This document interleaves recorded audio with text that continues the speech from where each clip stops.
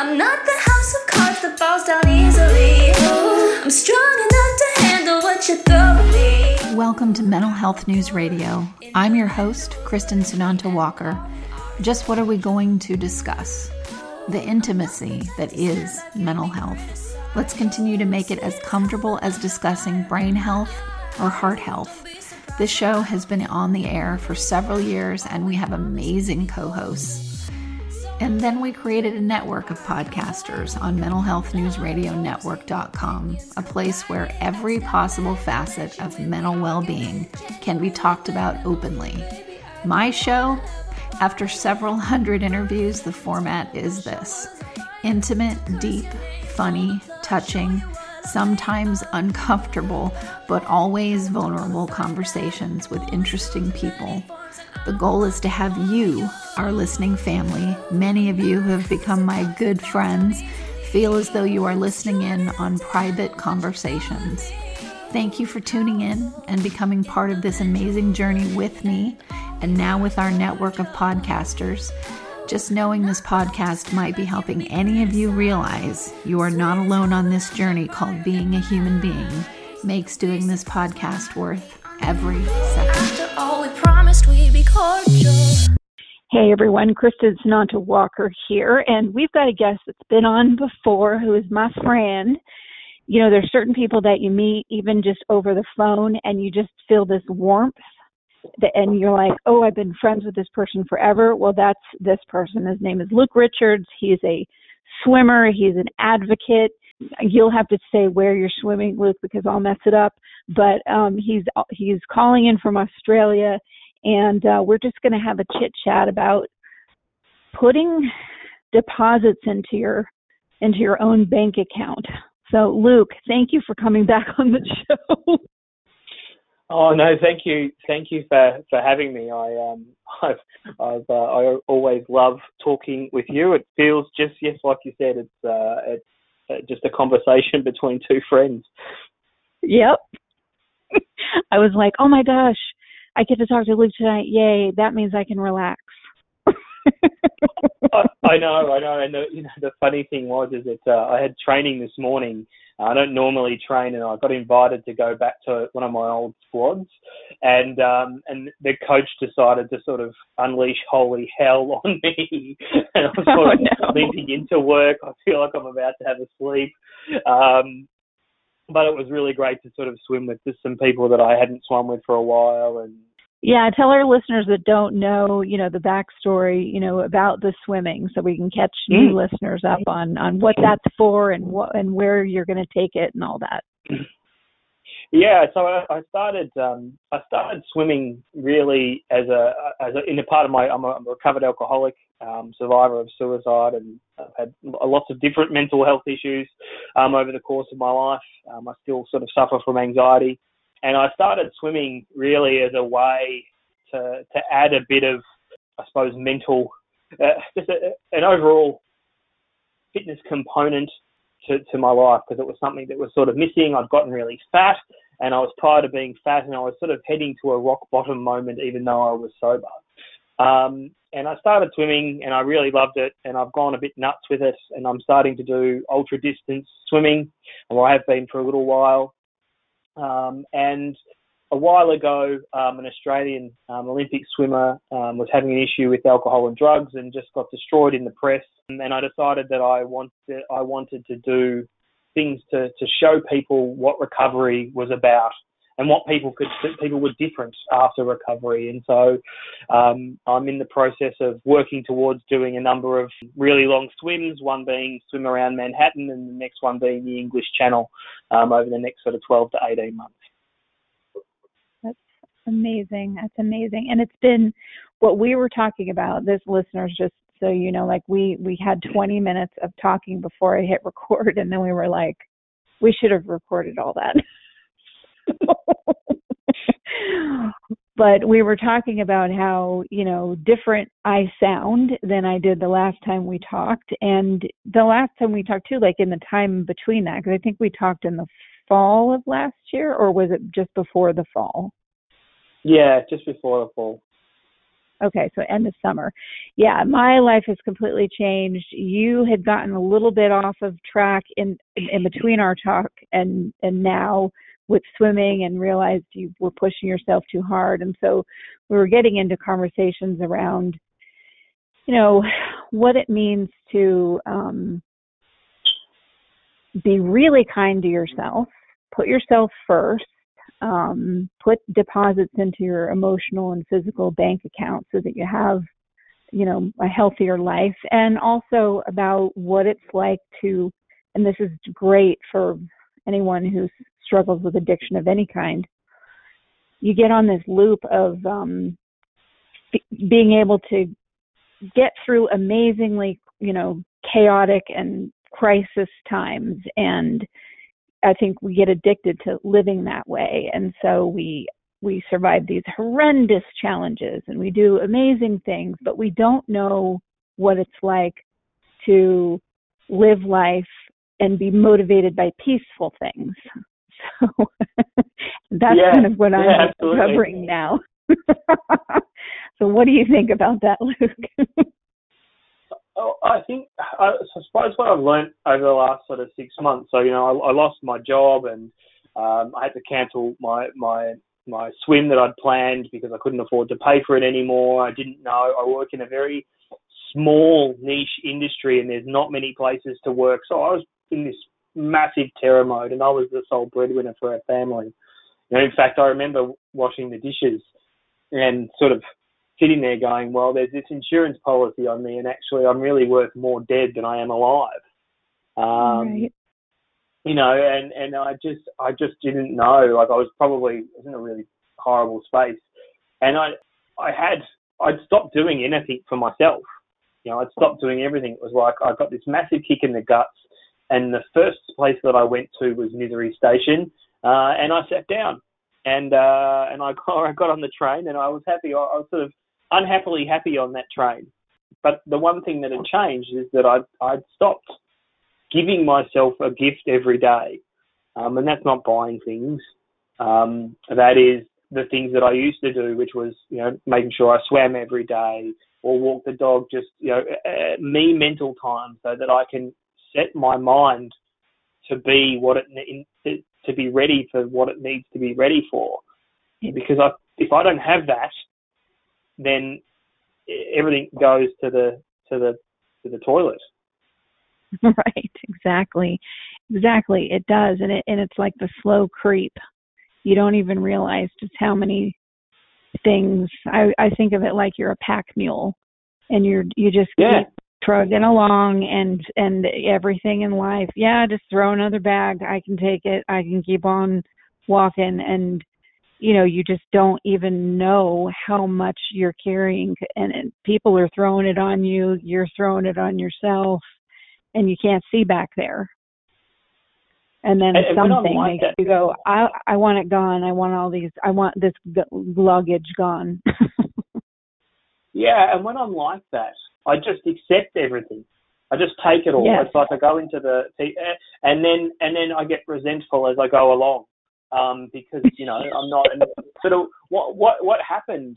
What happened was I got made redundant from work, and then my wife's best friend in the UK is terminally unwell, so she flew off to the UK to spend pretty much a month with her, and then I had the kids first time, full time, and I've never I was a hands-on dad, but going from that to full-time carer, the kids weren't in daycare, so there was literally no escape or time for me to do anything for myself. Right. And so it was, on one side, I got to form a relationship with my kids that I would never have had I not had that experience, and that's the most beautiful thing out of it. But I did struggle with being quite angry at times, about my situation, and I focused outwards rather than what was my part in what had happened and what could have I done differently, which are all the things that I need to do to keep my head in the right space. I lived in that spot for a really long time, and it eventually sort of wore me down to the point where I just wasn't a really nice human being to live with for a while. Right. And that's I suppose it comes back to the point about making sure that, especially for anyone, I don't really care whether you're in recovery or you've got problems with anything. It doesn't matter if you're completely normal and you're not afflicted with anything. Right. I feel very strongly that you have to give yourself time. We live in a really busy world. We all work stupid hours. Our email's always on. We're either on Facebook or whatever else. Right. And that's not time for you to just be happy and exist with yourself and do things that show love to yourself. I think that's the point. You need to show yourself that you love yourself. If you don't, then you never will. I know, and people laugh at that. I've laughed at that, and it's more that I just didn't even know what that means. That's what we figured out with my therapist and I was, she'd say, Kristen, do you believe that you have the right to practice self-care? And we finally figured out that, yeah, I really do. I do believe I have the right to self-care. I just don't know how the F to do it. I have no idea what to do. And that's trial and error, Like I think when I firstly that was a lot of meditating. At some point in time, it was playing games on a PlayStation or something like that. And it's eventually, through trying lots of different things, it's evolved to be something that, for me, my swimming is half. It sounds a bit stupid when you get out, you're swimming, but it's quite meditative. I don't think about anything. Yes, it is. It's totally meditative. I love it. Yeah. And so I get this experience of being, having quite good exercise, as well as my mind is just, not buzzing at the 100,000 miles that it's always buzzing at with lots of different things, trying to attack all the time. Because I think we discussed this before, where I have this concept that there's I've got in my head there's the watcher on the wall. And he's the divide between all the shitty stuff that's always there, part of my language, all the stuff that's there. No, fine. That makes me behave badly. And then he's the moderator. He keeps the White Walkers out. And every now and again he goes on holidays and everybody gets overrun. Yeah, and I remember, talking about, what is it that I would drink wine for? What is it that I would do that for? And I did it because for 3 hours, after my mind was not going off the rails like it is throughout an entire day. I actually felt happy. That was like happy time. Now, it isn't worth the side effects of it and the 5 days of anxiety now that I'm older that come along with it. But I was like, okay, we got to get to the why this, because it's not an addiction to the alcohol. It was an addiction to the feeling, the ability to stop the brain from going all the time. That's what the addiction was to, and that is what it is for a lot of people. Well, I think, and I'm convinced that that's sort of where it started for me, where I drank for a long time before it became really problematic in my life. But the moment I started to use it to become a painkiller, or to take things away, I think prolonged use of that. Prolonged use, then you get the whole physical dependency kicking in, and then before you know it, it sneaks up on you. And I think for me, I had a really long period of a lot of being in. I say that when this particular thing happened to me, I lost my mind. Like I was as close to crazy as I think I'd ever be. Anxiety was so strong that I couldn't really function. I didn't know, I was assaulted with visions of things that I just didn't ever want to see. And you just can't cope with that. I couldn't cope with that. It was just overloading me the whole time.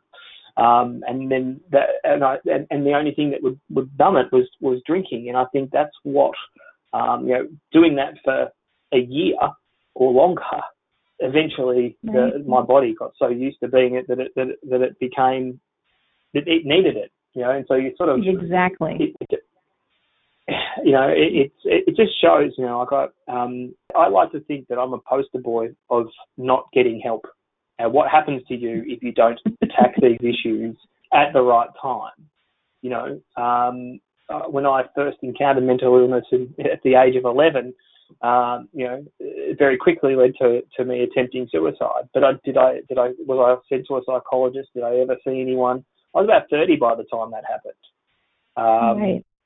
And so it's really, if you're not comfortable enough to sort of address these problems, then I suppose you run the risk of falling into many different traps, whether it be addiction or a permanent depressive state because you just can't work yourself out of it. And sometimes you can't work yourself out of it. You need help. Like, I was thinking about this the other day that, there's an amazing female swimmer named Diana Nyad, and she was the first woman to swim from Cuba to Florida.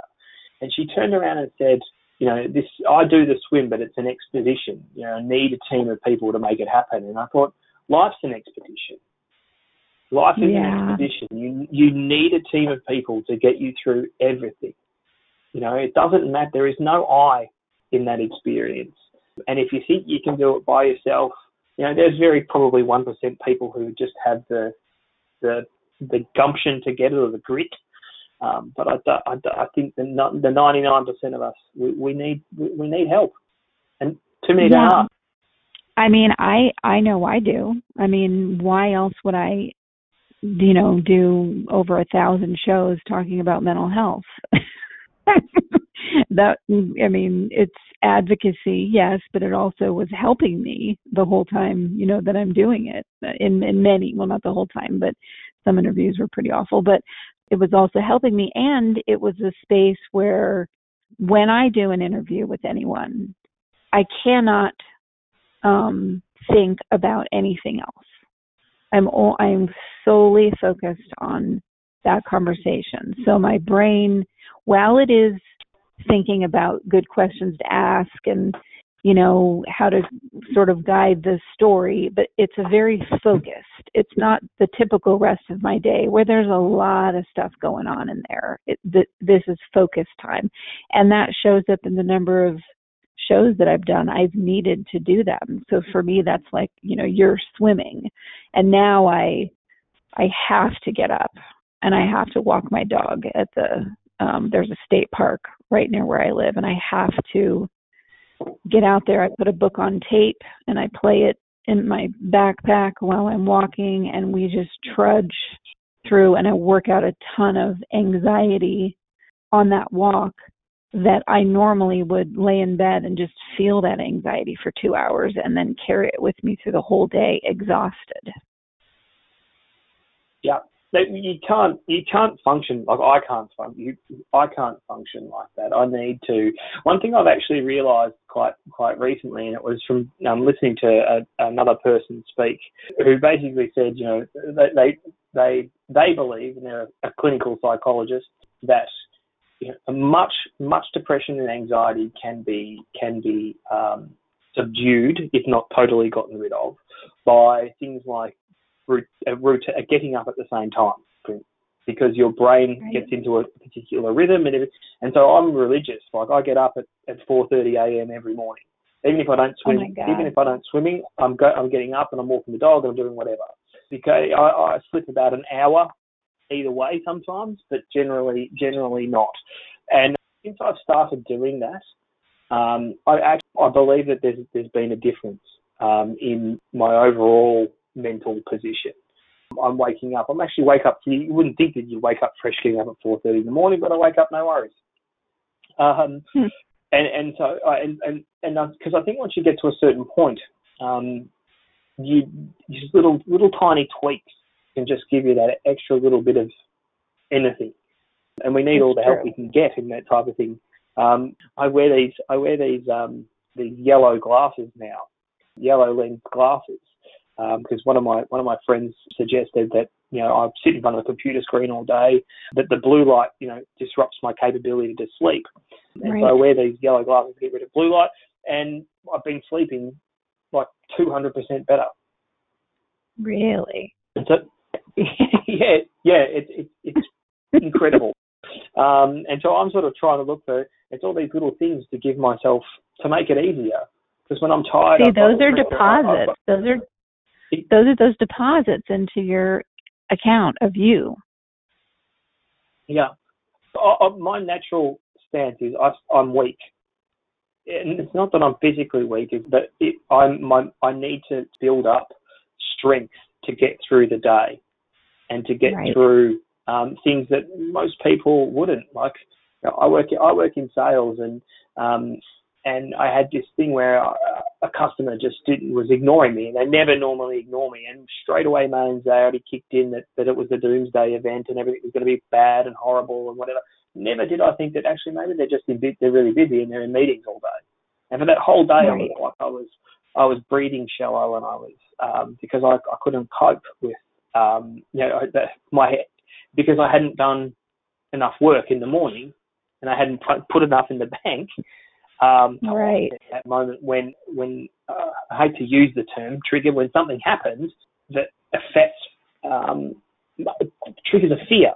Because for me, all of my anxiety is fear, 100%. Everything Right. is fear. Same here. I see, and I don't think people really get what anxiety is, especially here. We have quite a brash sort of, you know, men are tough type thing. Right. It's almost like that pioneer type attitude, and you know, when I've sat there talking to people and said, well, I see images of you know, things happening to my children, catastrophic, horrible things happening to my children. I can't watch the news anymore because I start seeing things, Right. you know, and you get these, and they're vivid. It's like they're real. And you can't, your body is reacting to this movie that you're creating like it's really happening. Like I saw something flashed up on my Facebook feed the other day, and it was about something, you know, really horrible. Like some poor kid that got something really sick, and then I was in my mind was playing what that would be like if that was happening to one of my kids, and I just like it. If I wasn't able to do enough to get myself into a position where I can stop and go, that's not real, this is not happening, I would be in a mess for a day or more. You know, I could tell you a therapist a few years ago had me do this exercise, and it was really, because I don't do that anymore. I don't do my catastrophe movies anymore, or I do them 10% where I used to do them 100. So it's so simple. This is what I would do, and it literally is an exercise. It's not, you know, you're weak or why can't you do it? It's literally because it's a muscle. So think of it in terms of your swimming. Like when you first started swimming, you couldn't swim as many laps as you can now, clearly, because you had to develop the lung strength to breathe and the physical strength to do the laps, because it's a muscle. So it's the same thing with our brains and our minds. That's a muscle. So she gave me an activity that I had to do, and it was every single time I catastrophized, every single time, I had to go, I had to stop myself somewhere in the middle of the movie, at the end, the beginning, wherever, and go, whoa, that's a scene that doesn't need to happen.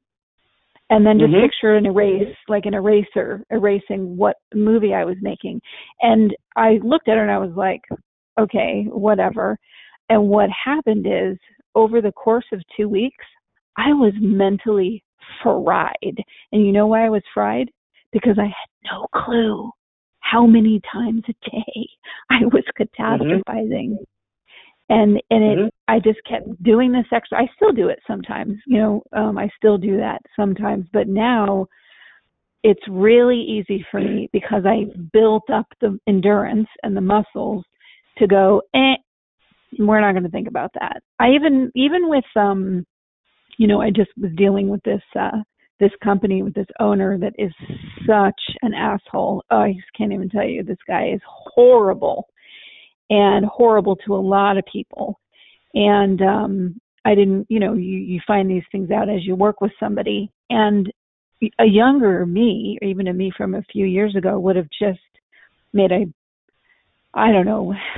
lost sleep over this, just made a lot of movies about it and what I should do about it and blah, blah, blah. And this time, I swear it was so easy because of the muscles I built up to just go, yep, he's a jerk. Don't need to be thinking about him. Done.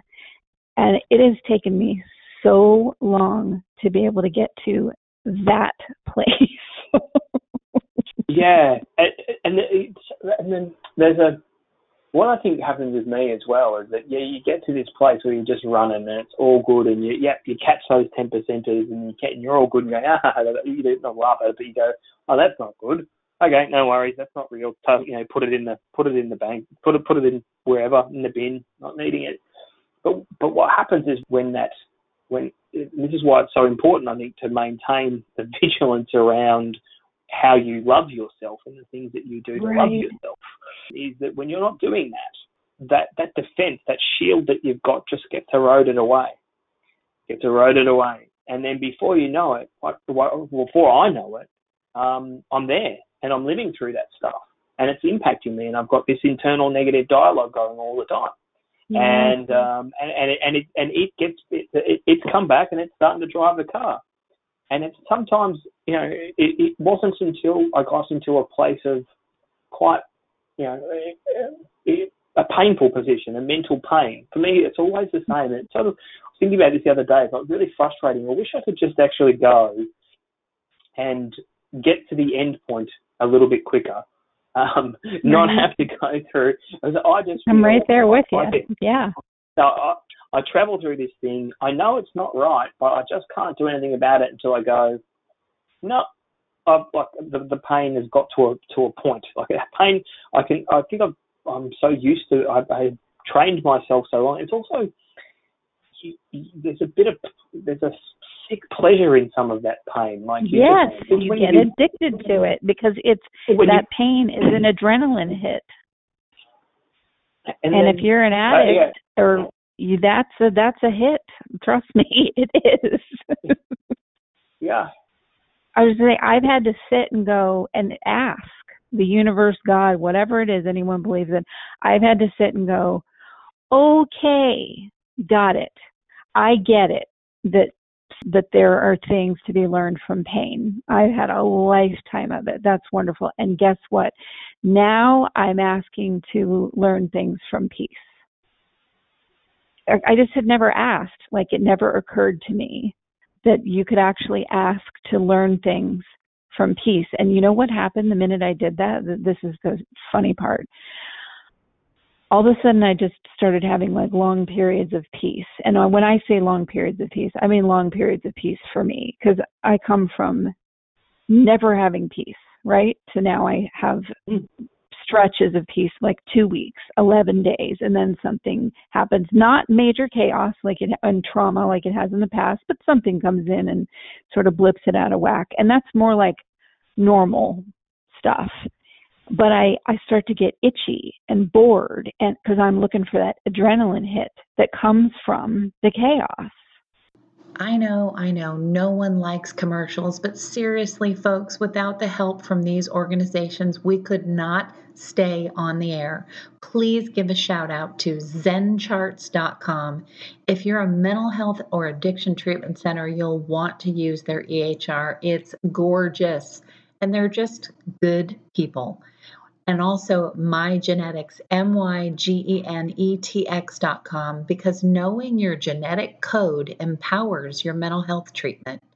And lastly, copenotes.com. We love getting positive messages right to our phones every day from Johnny Crowder.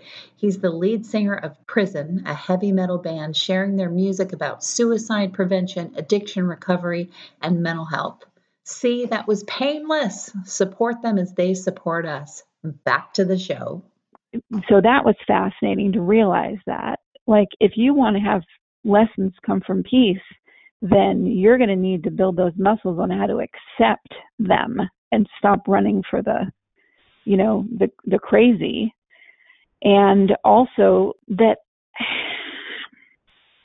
okay, this is what my therapist said to me, which I thought was interesting. She said, "Why do you always live your life as if you're the poor little match girl?" And I said, "What are you talking about?" She goes, I mean, it's like you just believe that that's you what you are, that's all you're entitled to, is to wear a torn rag and to, have a little match, and that's your only light.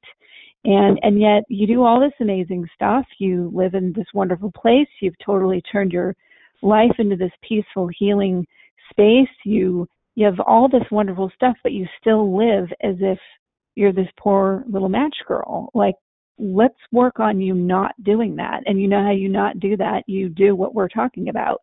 You figure out, oh, that means I need to nurture myself. I don't need to wear rags. I can actually put on some nice clothes. I can, like, I'll give you a physical example. I in the place that I have now, it's absolutely beautiful. It's just absolutely gorgeous. And I was going without light in my kitchen for like 3 months. It was down to one light bulb left. And it didn't occur to me to ask anyone, the people that own the property, where the light bulbs are. Like, I'll just continue to live without really being able to see. And that's what I tend to do in my life. It's that pack mule. You just don't even, I can deal with it. That's fine. I'll make sure everybody else has got all the light on the planet and they can see everything fine. But, it doesn't matter. I don't really cook all that much. It's okay. That's poor little match girl mentality. And that's what, it's my job to get myself out of that, because I'm not a poor little match girl. I was, but I'm not anymore. So I need to stop living like I am. Does that make sense? 100%. So when I first got sober, I went and lived by myself, and I'd never lived by myself ever, like not even once. And that in itself was quite a formative experience. But one of the things, and I think it comes back to, for me, the core is a routine, but I actually would like one of the things, I get up and I do my meditation and my prayers every morning. And then when I was getting dressed and ready, I would actually sit there and look at myself in the mirror, which was hard because I never looked at myself in the mirror. I hated what I saw. I'd actually just sit there and I would actually verbalize, Luke, you're actually a good guy. You don't know, it's okay for you not to know who you are right now. But if you just keep doing the best that you possibly can, it'll all work out in the wash. And today, you're going to go find someone, and if you get the opportunity to help someone, then you will. And by doing these things, you would build up things, to get to that. Because I needed to actually physically verbalize a lot of that stuff. I don't need to do that now, but it was as basic as that, because I didn't believe it, and I didn't. And I think we spoke about this last time. Like, through that process, I became so comfortable with the truth of me that I didn't need to lie anymore, because I was a professional liar. Not because I wanted to be duplicitous in any way. It's just because I was afraid that people would hate me. And you were lying to yourself too. So yeah, absolutely. Exactly. So and I think that today, when I met Dominique, my wife, then I was at this place where I loved myself for the first time, and therefore I was able to truly engage with her in a way and love her in a way that I've never loved anyone else. And Right. and the whole gift thing and showing yourself love. It's not as easy as it just going, right, I'm going to go and run every day. That's my thing of love. If the dialogue in your head doesn't match that, and sometimes for me, I had to actually start with verbalizing the things the opposite of what my brain said, and then eventually my brain caught up with me, and I got to the point where I was comfortable, and now I'm okay, and I accept that I'm going to have moments where I stumble and fall. I'm human. I make mistakes, and every now and again I will be an a-hole. But exactly. Actually, the funniest thing happened, in the last couple of months, right? So, we were getting down to like running on cash fumes, basically. Right. And someone called me out of the blue saying, hey, would you be interested in a job? And I'm like, well, hell yeah, I would. And I found out that I got recommended by someone that I had been quite possibly the biggest bastard to when I worked with him. Like, I just was horrible to this guy. I treated him with disrespect, with disdain. I resented him for a whole heap of stuff that had nothing to do with anything. And here was this guy that probably should have, I hadn't even seen for like 8 or 9 years. Indirectly threw me a lifeline and saved my ass. Wow. And last week, I went out. We finally got to catch up, and I took him out to lunch and just to thank him for helping me, and to make an amends that was off my list originally, and to realise that to sit there and go, well, it was a really funny moment, because sometimes people don't get the whole amends process. They get a bit put back by it. Yeah. But it is quite amazing to sit there and say, hey man, I was a complete and utter dick, and I resented you because of this, and this, and I'm sorry for that.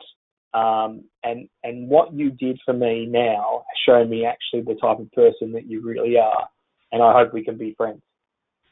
Oh, what did he say? And he said to me, he said he was sort of blown away, and he said, I always thought of you of being here, and he had his hands at his shoulders, and now like you're just up here in my estimations, above his head. Wow.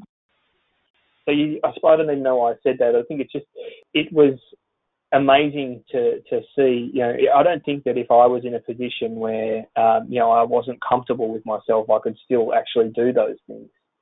Absolutely. Absolutely. You have to have some serious confidence and self-worth in your bank account from you putting in deposits to be able to do something like that. I've had those moments too. I mean, I had when I was pregnant, I don't know what I had, but my hormones were just off the charts horrible. Michael was like, yeah, your head was spinning every day, and it was horrible. And I was so awful to this security guard at the hotel that I worked at. I mean, and he was so kind, and I was venomous to this guy. And after I had my son, and the hormones, were out of my body and whatever, I ran into him and I was like, oh my God, how did you tolerate me? I was possessed by like a demon. I mean, I was awful to you.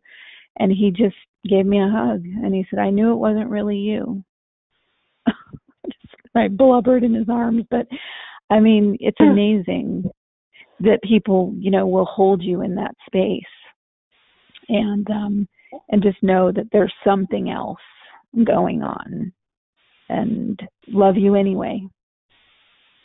Yeah, absolutely. I mean, I had a very similar experience, and I can't remember whether I told you this or I mentioned this, but I used to go to this sort of little supermarket that also sold liquor that was around the corner from my house when I was drinking, and I would get in there at when they weren't legally supposed to sell me alcohol, and the people took pity on me and would, and I probably bought booze and never remembered.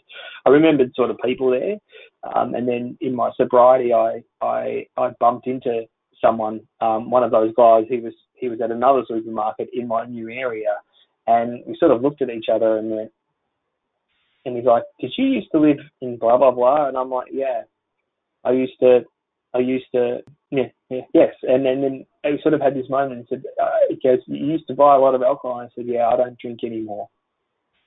Mm. And she'll somewhat tease me up a little bit, but he said to me that he said, it made him really happy, and he always worried whether or not something had happened to me. And, you see what I'm saying, Lou? I'm saying there's this thing about you, and I'm not, I'm not trying to say, that you're a special snowflake above everybody else, but there is this thing about you, and I think I have this too, maybe, where people root for you. They know, they can tell, they can sense who you are, and they can sense that you're in trouble or that you're having a hard time, but your heart is so good. And I know everybody, has that capability and everything. There are just some people that, you can really see it, and you see them going through a really hard time, and you're like, I ache for that person because I know who they really are. And it's just easier to see in some people than it is in others. Maybe, I don't know what it is, but you have that thing, because I feel that about you too. Yeah, I don't know what it is. And I think it's the same. It's also, I think the last time we spoke, I could feel I could tell from your voice where you were and what sort of pain you were going through, and it's one of those, and it's such a hard thing, because my natural thing is to go, right, I'm going to get on a plane, I'm going to come over, I'm going to see you, I'm going to help fix you up. But none of that works. Like I can't actually do that. It's not about I can physically do that, but none of that actually helps you get out from where you are. And I it's had so to dig challenging myself out of this one. Well, you have I can't help anyone if they're not in the right place to be helped, and neither can you. Right. And I can't, and I cannot be helped if I'm not in the place. I have to get to that. I have to get to the bottom every time. I don't get to the middle. I have to go to the bottom, sit down there, go, oops, now I have to come back up. That is just the way I'm wired. Right. I have to get to the bottom every time. It's okay. It's somewhat frustrating when you come up and you go, fucking hell, I could have just saved myself 2 months worth of pain. Exactly. And pain for everyone else, because the one thing I've come to realise is it's not about me. I love my kids to death, but I was not behaving to them in a way that I want to. No, I'm trying to not behave the way I was raised. I'm trying to be the exact opposite to all of that. Not because it wasn't anything particularly horrible, but I want to be an emotionally supportive dad. I want to be all of these things that I sort of felt was missing, whether they were right, whether I'm right or wrong. That was my perception. My parents are incredible. Both my dads have stepped in when I've needed it every single time, and I love them to death. But there was something that I needed as a kid that I wasn't getting, and that's okay too.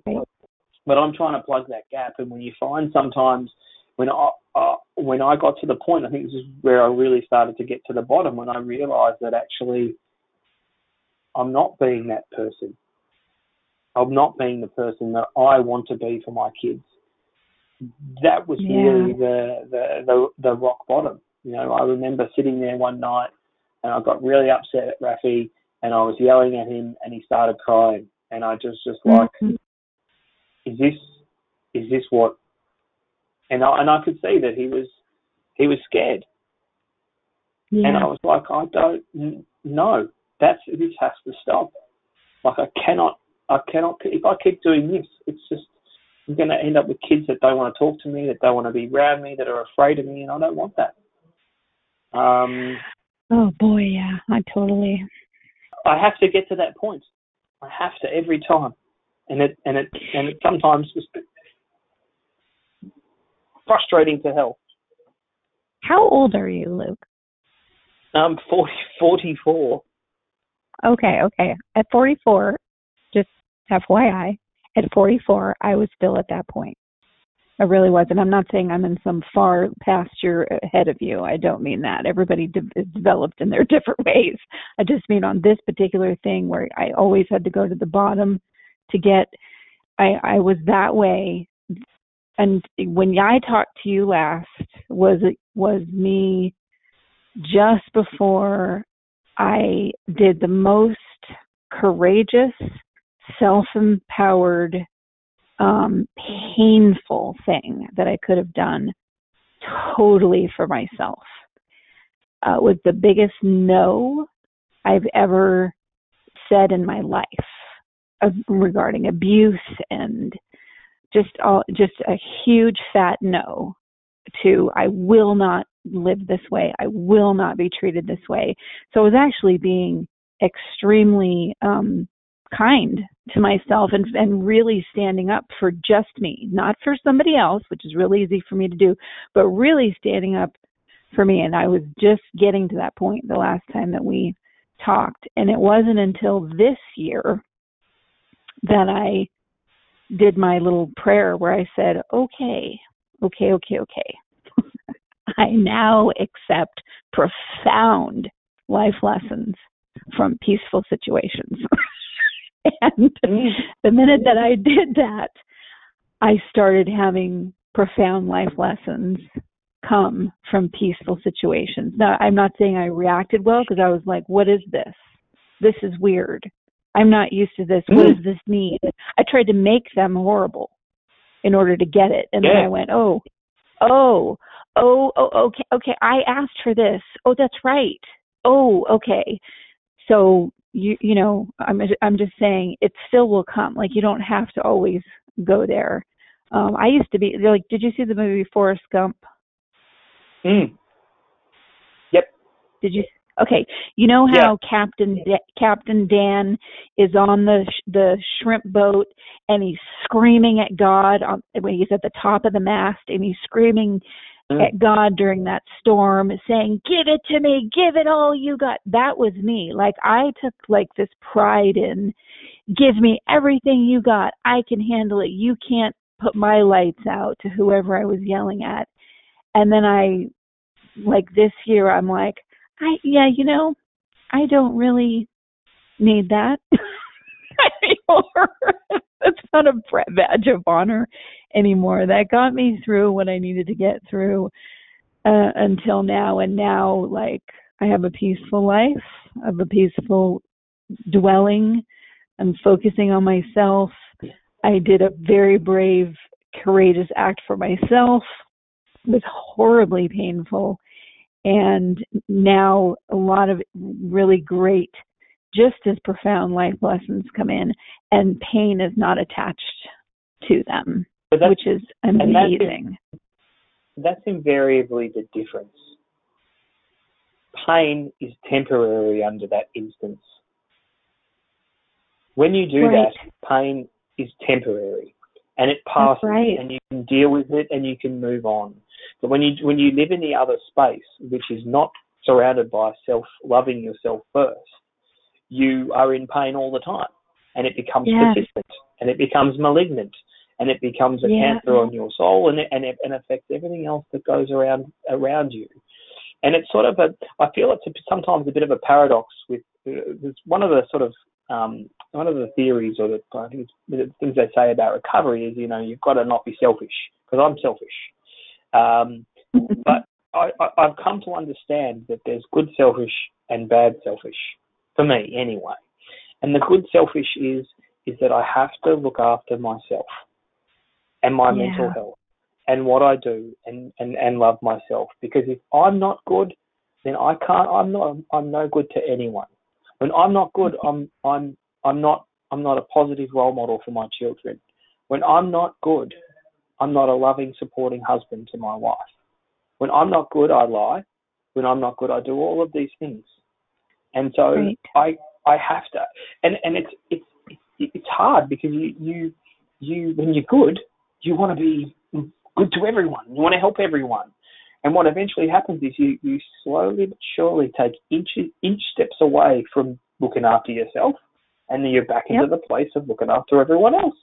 And yes. And whilst I say, and whilst I do get frustrated that I feel like I have to go to rock bottom, I also on the other side, I feel like that's just what I have to do. Like it's just what I have to do to get to the next part of my journey. And it is right now. It is, and it may be forever. But I'm not saying you'll ever not be that way. I'm just saying it was just nice for me to know that I have a choice. Well, yeah. I guess in it, because that's the funny thing, right? Is when you feel like you have no choice and you're forced into a situation, then your choice is you actually still have a choice, and the choice is to not be in that situation, regardless of what the consequences are on the other side. And it's invariably the things that you are afraid of on the other side is actually an increased intensity of pain for a much shorter period of time. It was really fascinating to say a big fat no and have everybody in my life, except for like Melanie and a few people that, our program director Melanie and, a couple other people that knew what was going on. But everybody else, you are so selfish, Kristen. You are so awful. You're so this. And to still have a bunch of catastrophes come up that I normally would be around to take care of and handle, and have people be so angry with me because they were having to take care of them instead of me. And these are their problems. But they were so angry with me that I wasn't rescuing them and smoothing everything over. And I had to get to that point where literally some things that happened were kind of life and death. I mean, they were. And I still said, nope, I'm not coming back. I'm going to stay right where I am, and you'll have to handle this. And for me to sit and go, that is how much you're going to care about yourself. That is how much you're going to care about yourself. Nothing is going to move you away from this space that you're in, because that's always what's gotten me. So, I would step out of being codependent and a rescuer and all those things and go start creating a healthy, happy life for myself. And then, of course, 8 million disasters require my attention that I have to come in and save. And I played my part in that. I'm not saying that's other people's fault. I got juice out of that too. But this is the first time where I went, oh, hell no. No, I am not moving from this spot. And it was extraordinarily painful to be there, and it was like uncharted waters. But thank God I did. And I'll tell you, I wanted to die. I did not want to live during that time. But I'm glad that I did, because that was the first step towards you are going to learn how to treat yourself with respect and love and care. And, exactly what we were talking about. You're going to learn how to, do these things that you don't know how to do for you, but you do for everybody else. It was bizarre. That, just my heart just fluttered a little bit to hear you say that. because I can imagine how hard that has been to go over, but also to hear that. I can hear it in your voice, so that you're in a place that you're comfortable with, and the reality is that you can, if there's people you need to mend bridges with later, you can just turn around. I thought you can be honest about what was going on. Like, this is what was happening. And if I continue to be on this place, I could have been. And if they choose to forgive you, they do. If they don't, then there's not much you can do about that. But it's making me so happy to hear that you are where you are. Well, I'll tell you what, even my son, my baby, my only child, who's an adult, was pissed. Yeah. And we didn't talk. We did not talk for 3 months. And I was like, I'm choosing me even over you, my love. So because he was very angry because I wasn't rescuing. He was having to deal with some stuff that he's not used to having to deal with. And I was like, sorry, baby. At 5, 10, 15, 18, I chose you, but you're an adult, and now I choose me. And now, about a month ago or so, he reached out to me. And it was hilarious because he's not a big one for talking about feelings and stuff. He will with me only. I'm probably the only person that he'll talk to about that kind of stuff. But he called me and I said, and it was just like nothing had happened. And I said, so what's up? And he goes, well, I might have to have this surgery, and I realized that no one would come but you, so I better make up with Mom. I was like, I said, well, that's real deep, honey. I'm so glad, and we joked about it, but there's a respect from him that's in our relationship now that there wasn't before, and it took the 3 months of no contact and me thinking, oh my God, I'm now estranged from my kid, for that to happen. And I think, I guess I say this to listeners where, you've made hard choices. You've told loved ones no. You've even people that you love that maybe when you're around them and they're in their addiction and you can't be around them because you are not in it. You're in recovery, but you love them. And say, give yourself that time away, as you know, Luke, because then if things are going to, like you just said, if they're going to repair, they're going to repair from a healthier place, and that having been apart gives you the time and space to get to that healthier place. You don't have to keep mixing in the soup to get things to be healthy. Sometimes healthiness is just pulling yourself out. Mm. Well, then you can be what you're supposed to be for them. You can be a support and not a savior. Exactly. Because my job is to guide, not to tell. Right. And so I can't. If you can't break your own cycle, then you're actually eventually going to be no use to anyone, right? Right. And so, and it's so good that you've come around to that place, and it just made me think that when you're dealing with these situations as well, the hardest thing to do, and more and more I see situations, it's expectations of the downfall of almost every single relationship that I've ever had. Either people having expectations of me, my expectations of them, uncommunicated most of the time, and especially in families. I have an expectation that because you've done that 17 other times before, you're going to do it. And when you don't do it, I resent. And the opposite of expectation is resentment. And I resent you.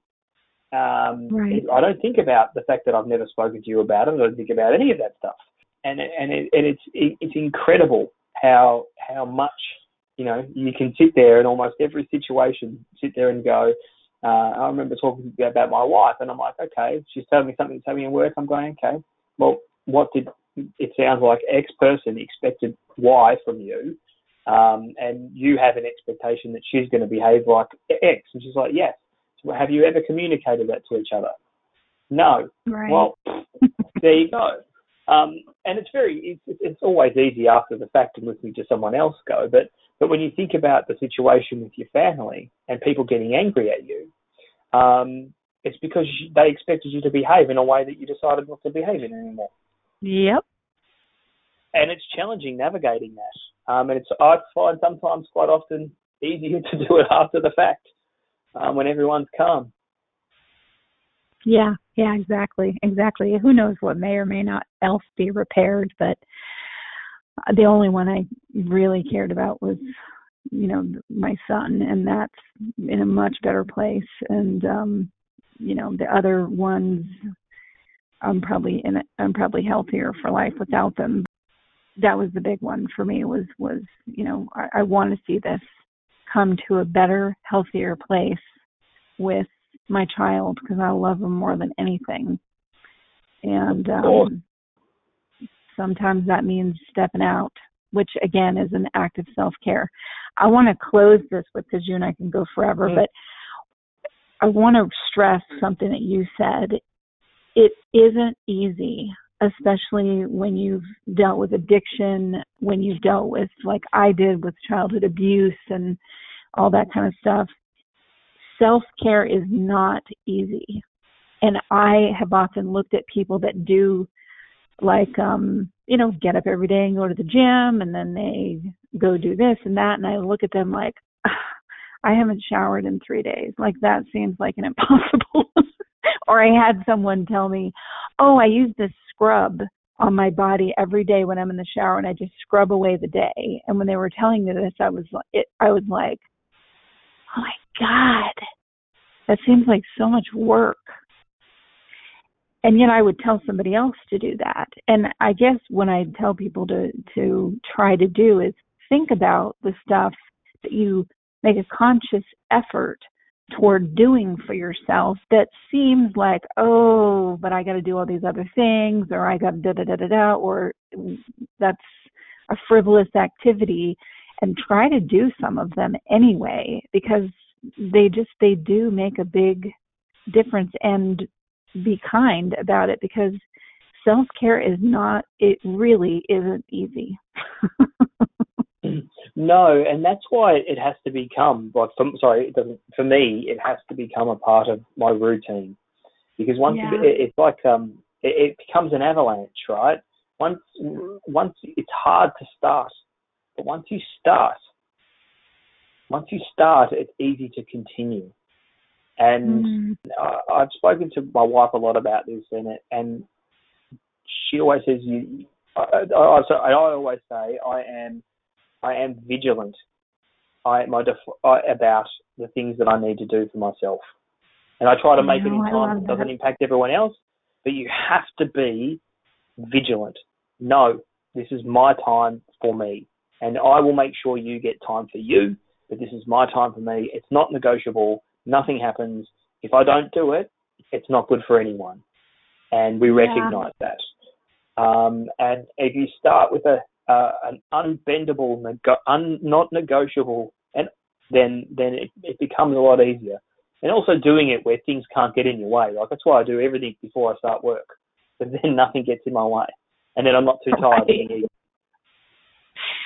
Right, exactly. Make it easy for yourself to do it. Yeah. Yep. Make it easy for yourself to do it.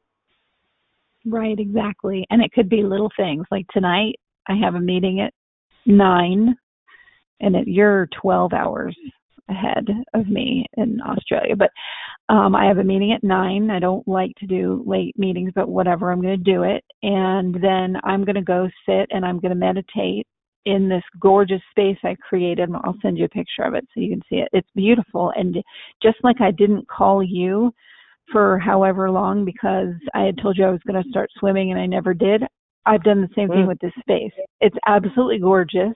It's calling my name. I put it together with the help of Melanie, and every morning I wake up and walk by it, and I'm like, I don't want to look at it because I haven't used it yet. So tonight I'm going to go up there and put on my brainwave headphones and listen to a meditation and freaking break in that space that I put there for that reason. But I'm not going to allow myself to shame myself for any times that I miss it. No, do it before you go to bed. If it's on your way past, do it before you go to bed every night. Exactly.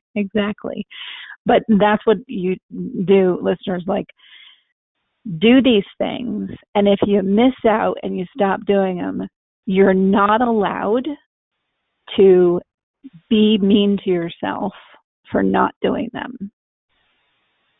Yeah. That's tough, because then it adds it to yet another failure, and then you start avoiding what's good for you because you've quote unquote failed. So do them, and then give yourself a free pass every time you don't do it. Just start doing it again whenever you get back to the place where you can. Yeah. Yep. Exactly. You know, you don't have to make it too big. Just make it nice little small chunks as well. Do little bits. Before you know it, you've done a whole lot of little bits, which is much better than doing just one big thing. Exactly. Well, Luke, stay on for a second after, but thank you for coming on again and having an epic, awesome conversation.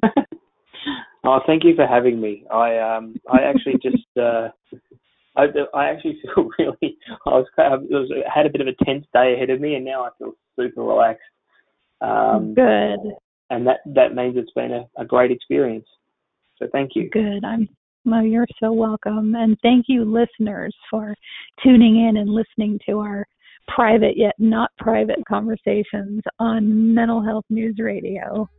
I'm passive-aggressive, but never without good intentions. I heat up and act on my emotions. Thanks so much for listening to Mental Health News Radio. Our podcast can be found on iTunes, Stitcher, and hundreds of other podcast apps, or you can visit our website at mentalhealthnewsradio.com. If you have a question or would like to be a guest, become a podcaster on our network, or join the amazing organizations that help keep us on the air, please email us at info@mhnrnetwork.com. Get ready for that special goodbye from our resident therapy dog, Miles, and a special thanks to Emily Sohn for letting us use her incredible song, Cordial, for our podcast music. Listen to the full song on SoundCloud at emily.sonne. Don't be surprised when I don't hate on you. After all, we promised we'd be cordial. Sometimes in you I can fight it. Good boy.